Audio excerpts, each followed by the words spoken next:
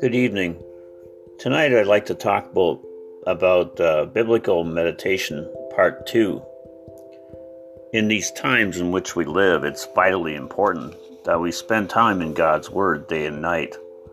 Joshua 1 verse 8 says, "Do not let this book of the law depart from your mouth. Meditate on it day and night, so that you may be careful to do everything written in it. Then you will be prosperous and successful." Also, Psalm 119, 130. "The unfolding of your words gives light. It gives understanding to the simple." Time spent in God's Word gives you more encouragement, more peace and joy than a whole week in the pastimes of the world. It gives understanding to the simple. I don't know about you, but despite all that I have achieved, my diplomas and my degree, the Word of God refreshes my spirit every single time. I have knowledge of God's love for me, His forgiveness, His constant care and protection over me, often from meditating on God's Word. I am strengthened from His Word as I think about it through my day. I am currently reading, memorizing, and meditating on select portions of Romans 8, and they are verses 1 to 19 and 29 to 39. I have noticed several verses that I am going through have come up in conversations that I have with other people, and even in my prayer times. The more I think about what I read, the more the verses seem to come alive inside of me. I start to see things, I think, the way God sees them. I see from God's Word how greatly loved I am as His child. His Word gives me hope in these strange times we are in, as Psalm 1:2 says about staying in our Bibles. But his delight is in the law of the Lord, and in His law, His Word, does he meditate day and night. To stay in God's Word day and night, meditating on His Word, thinking about it, how it applies to me personally, if there's a sin for me to avoid, a promise to lean on, a command to obey. The more I read, memorize, and meditate on Scripture, I know as well that it becomes a joy, a delight when I see how His Word changes me and others, how it transforms my prayer life and helps me when I am tempted.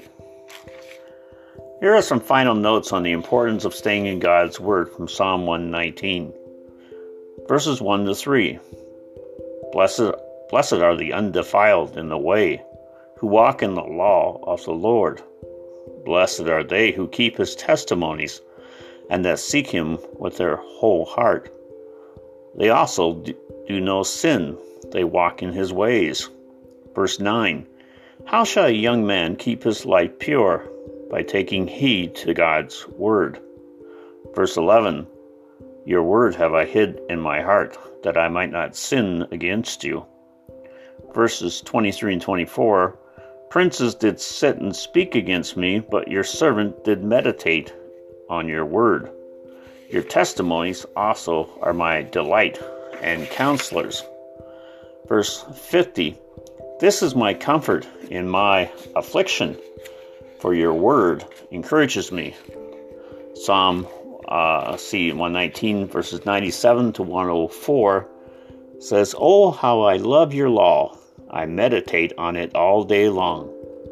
Your commands make me wiser than my enemies, for they are ever with me. I have more insight than all my teachers, for I meditate on your statutes. I have more understanding than the elders, for I obey your precepts. I have kept my feet from every evil path, so that I might obey your word. I have not departed from your laws, for you yourself have taught me. How sweet are your promises to my taste. Sweeter than honey to my mouth. I gain understanding from your precepts. Therefore I hate every wrong path. Verse 160. Your word is true from the beginning. Verses Verse 162, I rejoice that your word is one that finds great treasure. Verse 165, great peace have they who love your word, and nothing shall offend them. Today, even if it's only one verse of scripture, start with that and think about it for a week. Use it in your prayer time. Ask God to speak to you through it. Meditate and memorize the word and let God strengthen your faith and joy. Till next time.